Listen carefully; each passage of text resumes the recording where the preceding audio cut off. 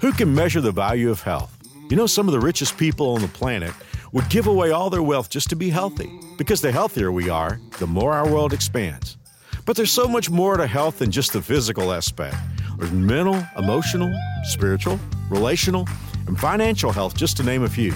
Fact is, every one of us can be healthier. And this message series is about taking those practical steps toward living life at our very best.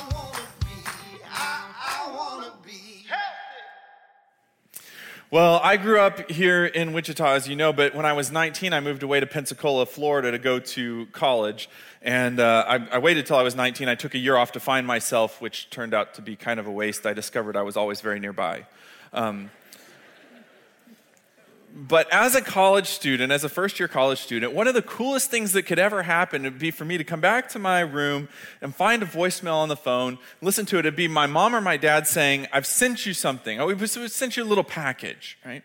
And college students in this room, you know what I'm talking about. When you get that package from home, it's a special deal because you know that your mom and dad not only know what you need because you're away at school and they kind of know what students need when they're away, but they also know what you like. And so you have a pretty good sense that when I open this box, it's going to be pretty great stuff. Or maybe they send an envelope with the very best kind of gift for a college student that's green with pictures of presidents on it, right? And all the college students said, "Amen," right? But it was a special thing for me to get a gift because I knew how much my parents cared about me. And I want to start off the talk by asking you, what would it be like for you if you got a message from Jesus and he said, "I'm sending you something. I got a gift I'm sending your way," right? Now, obviously, if you've been around New Spring for any length of time, you know that we believe that the biggest gift that God ever gives anyone is the gift of a second chance. Because when Jesus died on the cross, it was an opportunity for those of us who had been separated from God because of the things that we've done wrong to be reconciled to him and to have a future in heaven. That's the biggest gift that God ever gives anyone. But I'm talking to you if you've already received Jesus Christ, and you already have a relationship with him. Did you know Jesus wants to give you another gift? He's saying to you, "I'm sending you something. Put a little gift in the mail. I'm sending it your direction." As a matter of fact, in John chapter 14, verse 27, this is what Jesus says to his followers. He says, "I'm leaving you with a gift." Well, now think about this. Jesus talking to his disciples. Jesus is God. I mean, he could give them anything. He could say, "I'm giving you a gift, physical health for the rest of your life. I'm giving you a gift, unlimited wealth. You're going to have more money than you know what to do with." Or he could say, "I'm going to give you the gift of healing people. I'm going to give you the gift of performing miracles." I mean, think about all the things that he could give them and to you, because this is a gift that he's not only giving to his disciples, but he's giving to everyone who follows him. That would include you and me. But think about this. Of all the things that Jesus could give us in a gift, this is what he decides to give us. He says, "I'm going to give you peace of mind and heart." That means that of all the things that Jesus thinks that we need, topping the list is a healthy mind, right? He says, "I'm going to give you peace of mind," and this is peace for our thoughts and heart, peace for our emotions. And he says, "I'm going to give you such a great peace. It's a gift the world can't give. It's better than any kind of mental health program the world could give you. It's a cut above." And he says, "So don't be troubled or afraid." And if you think about it, it kind of makes sense that Jesus would think this is the thing that we need more than anything else, because once you kind of start to consider it, it makes sense that this is sort of the hinge on which everything else in life swings. If a person is mentally healthy, if they have a healthy mind, then their family relationships are going to be better. Their work productivity is going to be better. Their ability to make a difference in this world is going to be better. And more than that, they're going to enjoy life more. We've been saying that if you're healthy, your world expands. If you're not healthy, your world shrinks. And that's what we're talking about. God wants us to have not just a physical health, he wants us to have mental health as well, which is a little bit of a challenge in our culture. Did you know in the United States, 1 out of 5 adults has a diagnosed mental health issue? 1 out of 5. That means that this room seats about 1,500 people. That means when it's full, there are 300 people in this room-ish that have a diagnosed mental health concern. And beyond that, I mean, that's just one layer. Let's take it to another place. I read several statistics this week that if I sort of put those statistics together and average them out, I would say that if I was to ask everyone in this room, "Do you believe that you are generally mentally healthy?" I would get about 50% or a little bit less of you saying, "Yeah, I think I'm generally mentally healthy." That's 1 in 2. But let's even go further. What if we just asked ourselves this question?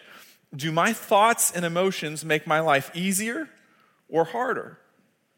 Well, if I look at it that way, then chances are about 1 out of every one of us in this room has some work to do in this area.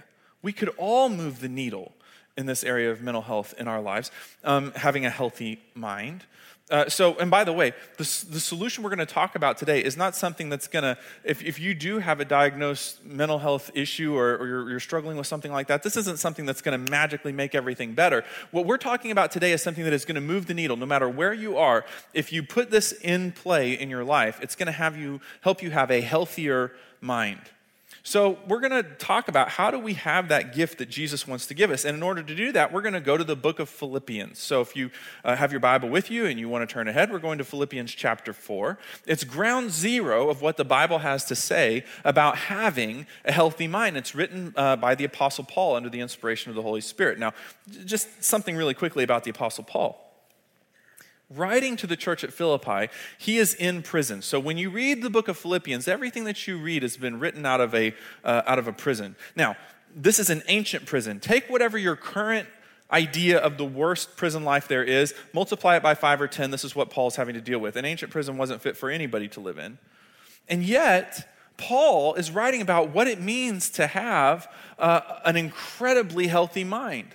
So he was physically in prison, that's true, but mentally he was free and his world was expansive. Dr. Adrian Rogers, probably one of the greatest preachers of the last century, and he was preaching on this topic, and he said, there are all kinds of prisons. Some of us today are living in a prison of fear. Oh, we're physically free. But there's something that we're scared of, and it sort of hangs over us like a cloud all the time. And we don't get to live the life that we should get to live. We don't get to be free in our thoughts, and we don't enjoy life because that cloud is always hanging overhead. So we're physically free, but our mind is in a prison. Some of us are in a prison of self-pity. And we see everybody else around us seems like their lives are so great, but our life doesn't seem like it's what it should be. And we sort of throw a little self-pity party. Why don't I have better stuff? Why don't I have a better life? Why don't I have a better relationship like the people that are around me? And physically we're free, but our mind is in that prison. Some of us are in a prison of anger. And little things set us off, and we throw big tantrums, and then we have big messes to clean up after the fact. Physically, we're fine, we're free, but our mind is in a prison. So Paul is physically in a prison, but he's going to tell us how you can have a free mind, how you can be mentally healthy. And he's just going to open up by saying the first thing you need to do is always be full of joy in the Lord. I say that again, rejoice. So he's saying first you need to find the good in your situation. Nobody in this room is going through a situation that is 100% bad. There's always a mix of good and bad. It may be 95-5, it may be 80-20, but somewhere there's good in your situation. And while you don't have control over the percentages, you have control over the focus. You have control over determining what part of that situation you're going to direct your attention to. So that's what Paul is saying. He's like, we need to focus on the positive. And then he says, let everyone see that you are considerate in all you do. And the Greek word that comes over here is considerate, means that you're not reactive, that you're cautious in how you respond to things. Right? And as a culture, we're very reactive. Sometimes it means, by being considerate, it means we don't immediately post on that thread, or we don't immediately send an email back, or we don't immediately cut loose at one of our kids when they do something that makes us upset. So he's saying the next thing you need to do is be balanced in the way that you approach things. Then he says, remember, the reason that you need to do that is the Lord is coming soon. Don't worry about anything. Instead, pray about everything. Tell God what you need and thank Him for all He has done. And we talked about that just a few weeks ago when we talked about the worry cycle. Remember, we had the little exercise cycle on the stage, and we talked about that. Then he says, then you will experience God's peace, which exceeds anything we can understand. Now, see if this sounds familiar. His peace will guard your hearts and minds. Remember, Jesus said, I want to give you peace for what? For your hearts and minds, for your thoughts and for your emotions, as you live in Christ Jesus. Okay, so I want to talk to the person in this room that would say, now, Jonathan, I'm trying to do those things. I'm trying to see the good in my situation. I'm trying to pray to God about what I'm worried about. I'm trying to show gratitude for what is good in my life. I'm trying to do all those things that he just said, and it's still not working for me. I'm still feeling like my mind is imprisoned sometimes. Well, here's the thing. We're not done yet. And this is one of the kind of the troubles with messages that I've heard from other preachers in the past. And sometimes they separate this passage out into two parts when we should look at it in totality together. Because then Paul says, and now, dear brothers and sisters, one final thing. And I'm not a Bible language scholar, but Bible language scholars tell us that the words that get translated one final thing means, and here's the rest.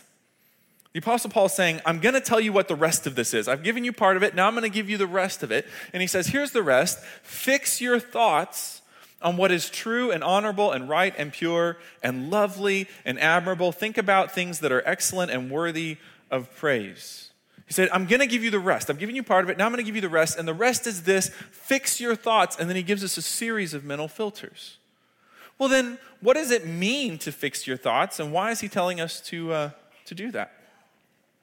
Well, I want you to, for a minute, do this little mental exercise with me. I want you to think about, maybe you're shopping for a house with your spouse. You're going out with a realtor and you're looking at all these different homes. You finally find the perfect house. You walk through it and you're like, you tell your spouse, honey, this is our dream home. It's a perfect family home. It's 6 bedrooms, 1 bath, No, I'm serious. You're like, this is great. This is exactly what we've been looking for. But as you walk through the main hallway, you notice on the wall is this. And you ask your realtor, what's that?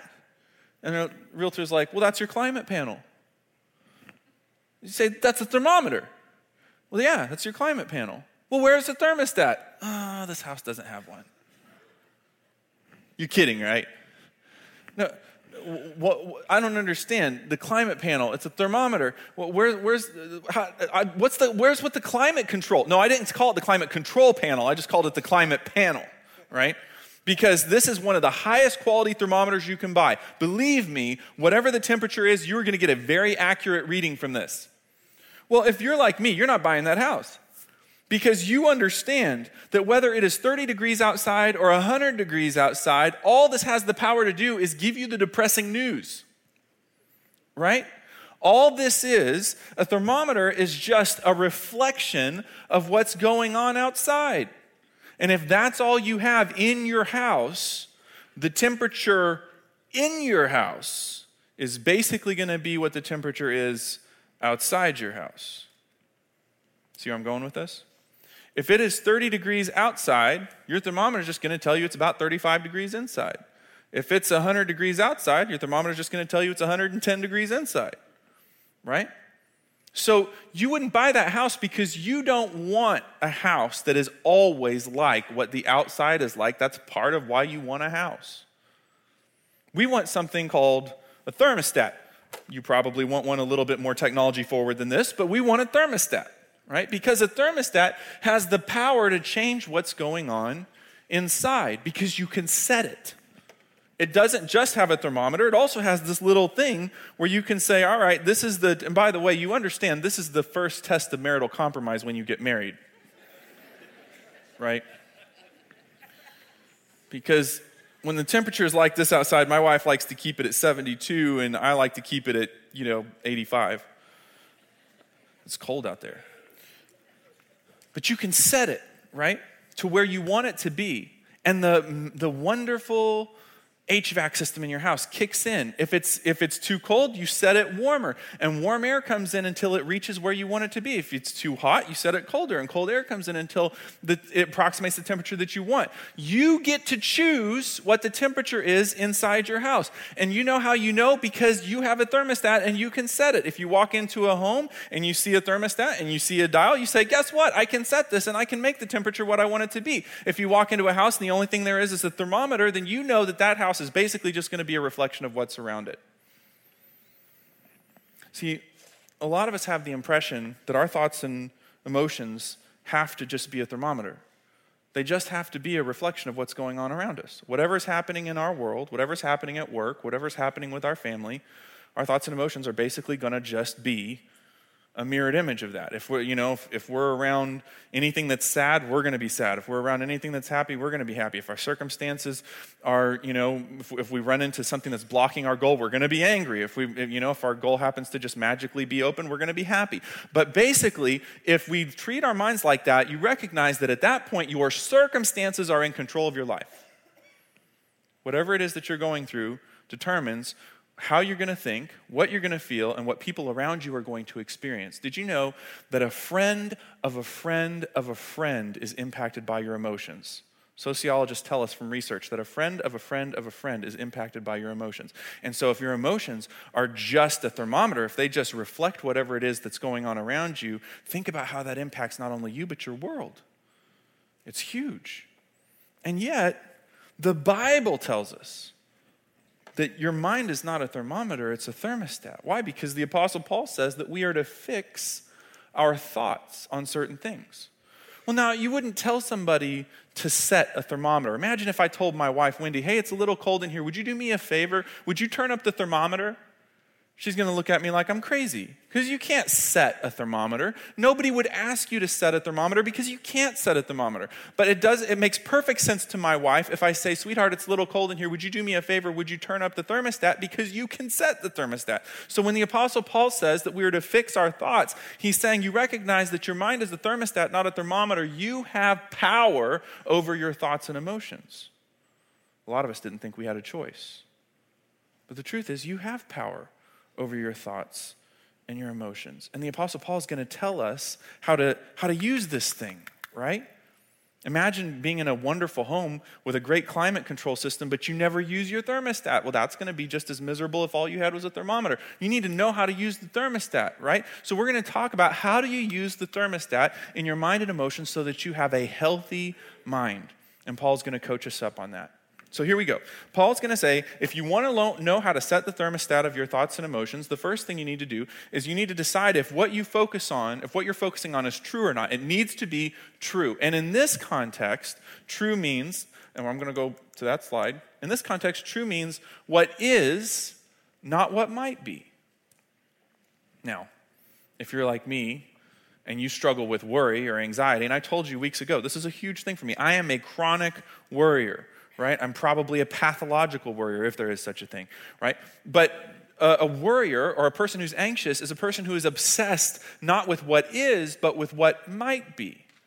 I can see all the potential things coming down the pike that could go wrong, the ways that my family could get sick, way that financial trouble could come, ways that I could end up messing something up that's important to me. And I don't know if I have anybody in this room who can identify with this because you go through the same sort of struggles. But I'm telling you, when we worry, we become obsessed with what might be. And Paul is saying that is basically going to take you to the wrong mental temperature. If you want to set that mental thermostat, you need to focus on what is, not what might be. Can I show you this little statistic? I ran across this week, and I thought it was helpful, given my trouble with worry.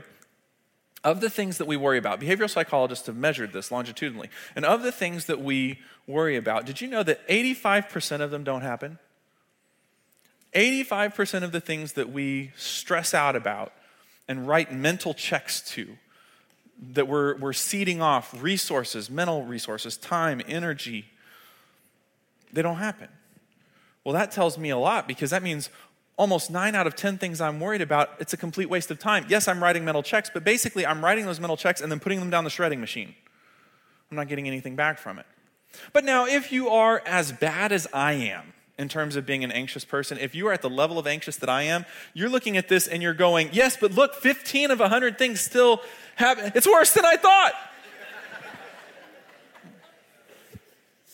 So let's talk about the 15%.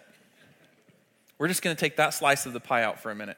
And here's what we've learned from behavioral scientists and social scientists. Of that 15%, 70% of it we're going to cope better with than we thought. Of those things that do happen, we're going to cope better with it 70% of the time. That's the most conservative figure. One study says 79% of the time. But depending on how you do the math, that's 4 out of 100 things that you're going to experience, and also that it's going to be as hard to cope with as you thought. 4 out of 100 things that you're stressed out and worried about are going to be a reality in your life and be as bad as you thought. All the rest of them, it was a waste of time. The worry was a waste of time. And the worry itself is taking a toll on us as a human being. So it's important. Paul is saying, look, you need to focus on what is, not what might be. Jesus weighs in on this in Matthew chapter 6, where he says, don't worry about tomorrow, for tomorrow will bring its own worries. Today's trouble is enough for today. What Jesus is saying is we were only designed as human beings to carry one day's worth of trouble at a time. Those of you who've been here for years, and because I've been here for a little over 9 years, so if you've been here that long, you probably can tell that I've put on about 20 pounds of integrity and character. And recently I stepped on the scales and I recognized that trend was going to continue unless I did something about it. So I joined the gym, which some of you know because some of you have bumped into me at the gym. Jonathan, what are you doing here? And I'm like, I don't know what I'm doing here. So, I do my little exercises and go through the routine of the stuff that I do. And then just for self-esteem, and if nobody's looking, I'll go over to the free weights area. Now, nobody with a body like this should be over in the free weights area, right? But I pick up some of those, weights. I grab the 20-pound weights and I do, like 3 reps. And I feel good about myself after that, right? But I don't know why I do it. I just figure, I'm there already. I might as well try to bulk up, It's never going to happen, by the way. But anyway, but here's what I want you to think about. Suppose that I go there and it's a Monday and I say to myself, well, I'm going to be coming back Tuesday, Wednesday, Thursday, and Friday. 20 pounds per day. You know what? I'm just going to lift 100 pounds today. Right? So I find some weights there that I can get that are 100 pounds each, and I try to lift them with my arms. Now, here's what's going to happen. What's going to happen is I'm going to end up in the trauma unit at Wesley Hospital. Because I can lift that weight over time, but I wasn't meant to lift it today. Not all at once. That's not how I absolutely can lift 20 pounds per arm over 5 days each. But if I try to lift that aggregated weight in one day, it's going to hurt me. And this is what we have to learn in our mental life, is that we are only built to lift one day's weight at a time. If we try to lift a week or a month, or heaven forbid, we're lifting a year's worth of anxieties at one time, it is going to end up hurting us. And we're going to experience that as taking a toll on our life. Jesus said, today is enough for today. Focus on what is, not what might be. By the way, just a quick little detour here. I've been on Facebook more over the last couple weeks than I normally have been. I don't know why, but I've been sort of scrolling through my feed. And there was one day that I recognized one entire screen of my computer, all the posts on that screen were either gossip, paranoia, or alarmism. Gossip is somebody trying to impress you by talking about something that either they shouldn't be talking about or they know nothing about. Right? Paranoia is assuming the worst intentions of other people and assuming they're out to get you. Alarmism is looking at what's bad about today and projecting the worst possible future about tomorrow. And if the Apostle Paul is right that we need to set our mental thermostats to what is and what might not be, we have to agree together that these things have no place in the Christian life. None of this, right? I've got to start, blocking that. I've got to be willing to say, no, I don't need this in my life. I only need to focus on what is, not what might be. Okay, we're moving on. So the second filter is it honorable? And here what it means if we sort of look, and again, I spent a lot of time listening to what Bible scholars had to say about what these words mean, and then I've tried to sort of bring it forward in a way that we could create a checklist from it. Honorable means what I can respect. Is this something that I can respect? As a culture, I think our thoughts have become more and more zoned in on what we feel contemptuous towards. I have this impression that as a culture, we're people who are all simultaneously rolling our eyes at each other, right? We're just frustrated at how people are, and we're frustrated at how things are. And so the spirit of contempt is that I'm better than that, or I'm better than that person. Listen, as God followers, we never have license to say that we're better than anyone else. Right? God created human beings in his image, and so we recognize that every single human being has value, and we should treat them that way. And so we need to focus on what we can respect. What can I value? What can I put emphasis on that is important? And at a certain point, what I'm thinking about shouldn't be what I'm examining that's wrong with the world. Sometimes I feel like every once in a while I run into somebody that I feel like they think God has given them a police badge to walk around the world and figure out what's wrong with everybody. All right, what's wrong with you? Let's figure you out. And what's wrong with you? Let's figure... I mean, seriously, God hasn't created any of us to go be the watchdog to figure out what's wrong with the world. As a matter of fact, God has called us to emphasize what is right in this world. If anybody should see the hands of God working behind the scenes, it should be God followers. So what can I respect, right? We're going to move on quickly. The next thing is it right? The next thing on my checklist, as I'm filtering my focus, the thing that I'm focusing on, is it right? Now, first of all, right or righteousness has to do with what fits with God's character. So that's sort of an entry point, but let's go deeper. Not only is it something that fits with God's character, but it's something that is grace and truth in balance. Look at what the Bible says about Jesus. The Word became flesh and made his dwelling among us. We've seen his glory, the glory of the one and only Son, who came from the Father full of what? Grace and truth. They balance each other. Because to not tell the truth, but to give grace, is to leave somebody on a collision course with a bad future. But to tell someone the truth and to not provide grace is to stand over someone and beat them with a whip. That's not the example that God left for us. God left for us an example of grace balanced with truth. I had to block 2 people from my Facebook feed this past week. And their posts were right next to each other, right on top of each other. The first was a post from someone who they shared a news story that was applauding the decisions that have been made in New York and then the decision that was almost made in Virginia regarding abortion. Now, I'm not sure how we've gotten here. And I'm in my late 30s, so my whole life, the sort of American weirdness that we've had about abortion has been part of my life as far back as I can remember. But I have no idea how we got as far down this road as we've gotten. It's absolutely amazing me. Now, I will talk with anybody about their views if we can do it respectfully. I'm interested in hearing other people's viewpoints. I'm not one of those people that says, don't show me anything that doesn't agree with what I feel or think. But I will tell you something.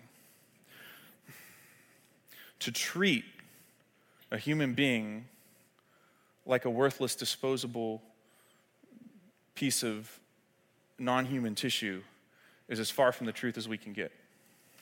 It's as far as we can get.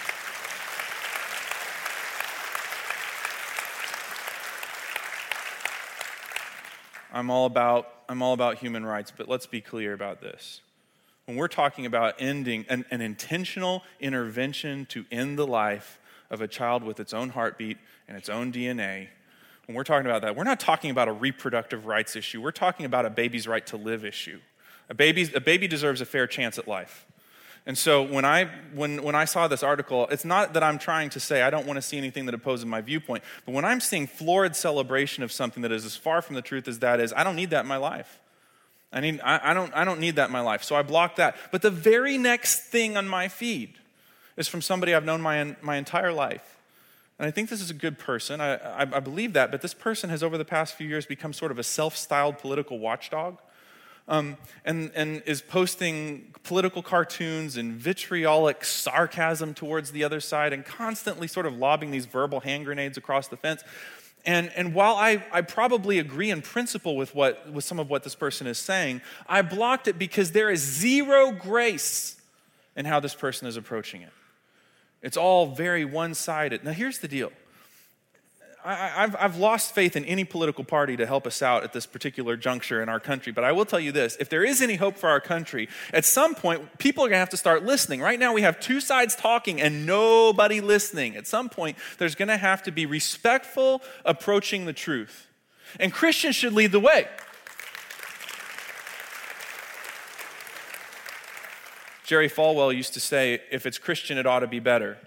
So I believe this. I believe in this world and in this country and in this situation that we find ourselves in, Christians should always be leading the march towards truth in a spirit of grace. Should always be truth in an attitude of grace. If we don't have an attitude of grace, guess what our position should be? Mouth closed, ears open. Until we're ready to handle it in an attitude of grace. But you know what? When we can handle it in an attitude of grace, we need to have a voice in this world to speak truth. Does that make sense?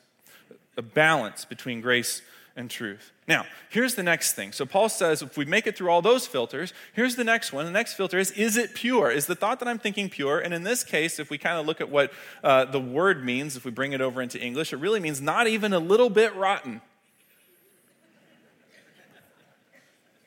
That clears it up pretty good. when I was, years ago, before I came to New Spring, I was working at First Baptist Church of Edmond, Oklahoma, which is just on the north side of Oklahoma City there. And I had a very long day, and at the end of the day, it was very clear that I was going to have to stay at church and work a little bit longer before I could go home, and I was hungry, and so I decided to go get takeout. There was a very fancy restaurant on the corner, so I went and got takeout there from the 7-Eleven. There was a certain kind of snack cake that I liked a lot, so I got these snack cakes, and I got a soda pop, because back then, it didn't matter what I ate. I didn't put on any integrity and character. It's changed since then.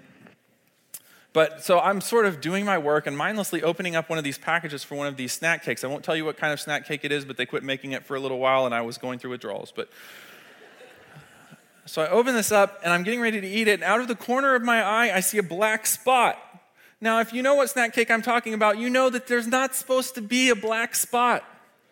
So I sort of pull it down and take a look at it, and sure as the world, there is about a dime-sized spot of mold on the end of this snack cake. Now, it wasn't the manufacturer's problem. It turned out these were past the date. But now I have a conundrum. I can either cut the end off and eat the rest, or I can throw it away. What do you think I did? I threw it away. Of course I threw it away. What, are you kidding me? I don't want to see that thing ever again. It put me off that kind of snack cake for 2 months. It just flipped my stomach whenever I'd see the boxes in the stores. I read this verse, and it's as though God says to me, Jonathan, you're so much more careful with what you put in your stomach than what you put in your mind. You're not okay with putting something that's 10% rotten in your stomach. Why you keep telling me that this particular relationship or this particular entertainment or this thing that's in your life, why do you keep telling me, well, it's mostly okay. It's mostly good. There's a little bad, but it's mostly good. You wouldn't do that at a restaurant. My soup has a hair in it. Take it away, How often do we excuse what we put in our mind and we say, well, it's more good than it is bad. But we wouldn't eat that way. And we need to make sure that if we're setting our mental thermostat, we don't need to be able to, it needs to not be something you have to make an excuse for. What you're dwelling on, what you set your mental thermostat on, needs to not be something you have to make an excuse for. It needs to be something that you say, no, that's not even a little bit rotten, if we want to have a mentally healthy life. Moving on. So the next thing is this. The next thing is it lovely? And in this case, lovely means something that's pleasing, something that brings me pleasure, something that makes me smile. Oh, there's a lot of stuff in this world that makes us frown, right? As I said before, you go through Facebook, and it's like you go through all the emotions. If you've got a thermometer for a mind, it's like you read through Facebook, I'm happy, I'm sad, I'm upset, I'm really angry, right? It's back and forth, depending on whatever you happen to be reading at the time. There's a lot of stuff that doesn't make us smile. The point is, we set our thermostat on things that do make us smile. I'll give you an example. The other day, this is a couple days ago, my wife says, hey, Jonathan, come check this out on Facebook. And as I told you, my experience lately with Facebook hasn't been all the greatest, and so I was a little hesitant. She said, no, you're going to love this. So I came over, and she showed me this post on her wall. It was from years and years ago. It was one of those time machine kind of things. It was from back when we were living in Oklahoma, and this time of year there had been a snow and an ice storm sort of shut down the city. And our daughter, who at the time, our oldest, who was at the time she was 4, she wanted to go outside in the snow, so we bundled her up, and she wanted to sled. We had a little bit of an incline in our backyard, and she wanted to sled, but problem was we didn't really have anything for her to sled with. And so my wife said, hey, we've got this really sturdy laundry basket. It's just like the perfect size for her. We'll put her in there, and she can hold on to either side, and we can push her around. Worked great at first. I mean, we took her out there, and Wendy pushed her around, kind of made these little ruts in the snow, and she kind of got some speed going, and it was a lot of fun. She was having a good time. I could watch this on the video. I thought, oh, that's so sweet, But then you could hear on the video, Wendy goes, I'm tired, you push. Now, the thing is, moms push their kids in sleds differently than dads push their kids in sleds, you see. Because Wendy's goal was for Cheyenne to have a good time. My goal was for her to set a new land speed record, So I'm pushing her a little faster than Wendy was, and right at the end of the video, I'm pushing her so fast that the basket leaves my hands. You can see it's going so fast it just takes off, and she's headed towards the end of the little rut that we've made with the thing. You can kind of see this happening like a train wreck before it happens, And she hits the end of that rut and just topples out into the snow. And so I'm watching this now in this video, and my little 4-year-old hops up, dusts herself off, kind of looks toward the sky, and she says, "Thank you, God, for soft snow to land on." That makes me smile. If you're a parent in this room, you understand that parenting is the hardest job you will ever do. Doesn't matter how difficult your work life is, doesn't matter how difficult other elements of your life is, nothing will ever challenge you like being a parent. And to hear your little kiddo look up to the heavens and say, "Thank you, God, for soft snow to land on," it makes me realize the redeeming factor of putting in this time and energy into this precious life who's developing her own relationship with God. It makes me smile. But there's so many things in this world that get my attention instead of those things. And what Paul is saying is, look, if you want to have a healthy mind, what are the things that are redeeming that make you smile? Set your thermostat to those things. Say, if I'm going to dwell on something, I'm going to dwell on the things that make me smile. Right? Does that make any sense? So then we move on. Here's the next thing. He says that also, if you're going to set your thermostat on something, it needs to be something that's admirable. And by admirable here, we mean, is it something you would publicly support? I'll give you this as a little mental exercise. Suppose God installs a marquee over your head that's going to scroll the thoughts that are going through your head, for all to see. But he also gives you an on-off switch so you can turn it off and on when you want to. My question is this: when would you turn it on? Would you turn it on at work? Would you be cool with your coworkers reading what you were thinking? Would you turn it on at the dinner table? Would it be cool with you if everybody in your family read what you were thinking? How about when it's just you and your spouse? See, most of us, we would leave that puppy off all the time. Now, the brain is a random thing. There's all sorts of mental hiccups that go through our mind, thoughts that are sort of random. I'm talking about what we're dwelling on. Would we be okay with our family, with our coworkers? Would we want them to know where our mind camps out? See, the thing is, Paul says if you're going to set your mental thermostat, it should be on something that you wouldn't mind the world knowing about. You would think that people would understand why you're thinking about that and that they would applaud you for thinking about that. Is it something you would publicly support? And then finally, he's going to sort of wrap it up with a couple last things. First off, he says, is it excellent? And in this case, excellent means unusually wonderful. Last week, we had a Watermark weekend, and I stood up there in that baptistry with 4 brothers and sisters in Christ, listened to their testimony, and baptized those 4 people. That is unusually wonderful. But as a pastor, I could just mark that down as just another part of my job, as another part of my ministry, and walk past it and not think anything of it. But Paul is saying, if I want to be mentally free and I want to have I want to have mental health, I need to be willing to recognize things that are unusually wonderful, and I need to lean into it. I recently had an opportunity to talk with one of the world's top scholars on how people cope with stress. And she was talking to me about people who are caregivers for someone who is passing away in the hospital. They're a caregiver for a family member who is terminal and is dying. And she was talking to me about how these caregivers report less stress if the window is facing towards the sunrise. And she said, because there's something about being in that room and watching the sunrise that people lean into, and it gives them some respite from what they're going through. See, it is so important for us to be able to recognize and to be able to lean in things that are unusually wonderful. And then finally, he says, is it worthy of praise? And here the word that comes translated over worthy of praise also sometimes gets translated just a blessing. What are things that are blessings in my life? I'm married to the most beautiful woman in the world. That is a blessing. She's beautiful inside and out. I have 2 wonderful daughters. They're blessings to me. I serve a wonderful church. I live in a wonderful home. I have a wonderful dog. They're blessings to me. I could ignore them and just focus on the things that are stressful, or I could count my blessings. Remember the old song? Count your blessings, name them one by one. Count your many blessings, see what God has done. Why was that song so popular? It's because we forget to do it.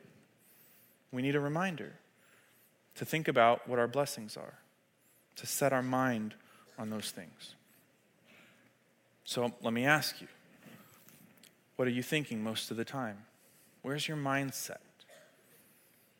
It's funny, isn't it, that we use the term in popular culture, we talk about mindset. It's because you can set your mind. The question is, where's the dial going to be? I want to give you a little exercise to think about doing this week. So if you've been taking notes, you have now a little checklist, or you should have by now a little checklist, or maybe on the app, or you can, later today, it'll be on Facebook, so you can get it off of there. But here's the little homework assignment I'd love to give you. I'd love for you to go home and think about 5 things in your life that fit all the criteria. 5 things that you could think about that meet all the criteria that we just talked about. Make yourself a little list. And then say, for this week, just for this week, I'm going to commit that when I find my thoughts and my emotions sort of getting away from me, I'm going to choose to think about one of these things. And it's going to be my way of setting that mental thermostat so that I can experience the gift that Jesus said he wanted to give me, peace for my thoughts and for my heart. See, here's the deal. If we want to make an impact on this world, please hear me. If we want to make an impact on this world, we're going to have to be different on the inside than the world on the outside. We're going to have to be willing to choose to filter our focus so that we can make a difference in this world.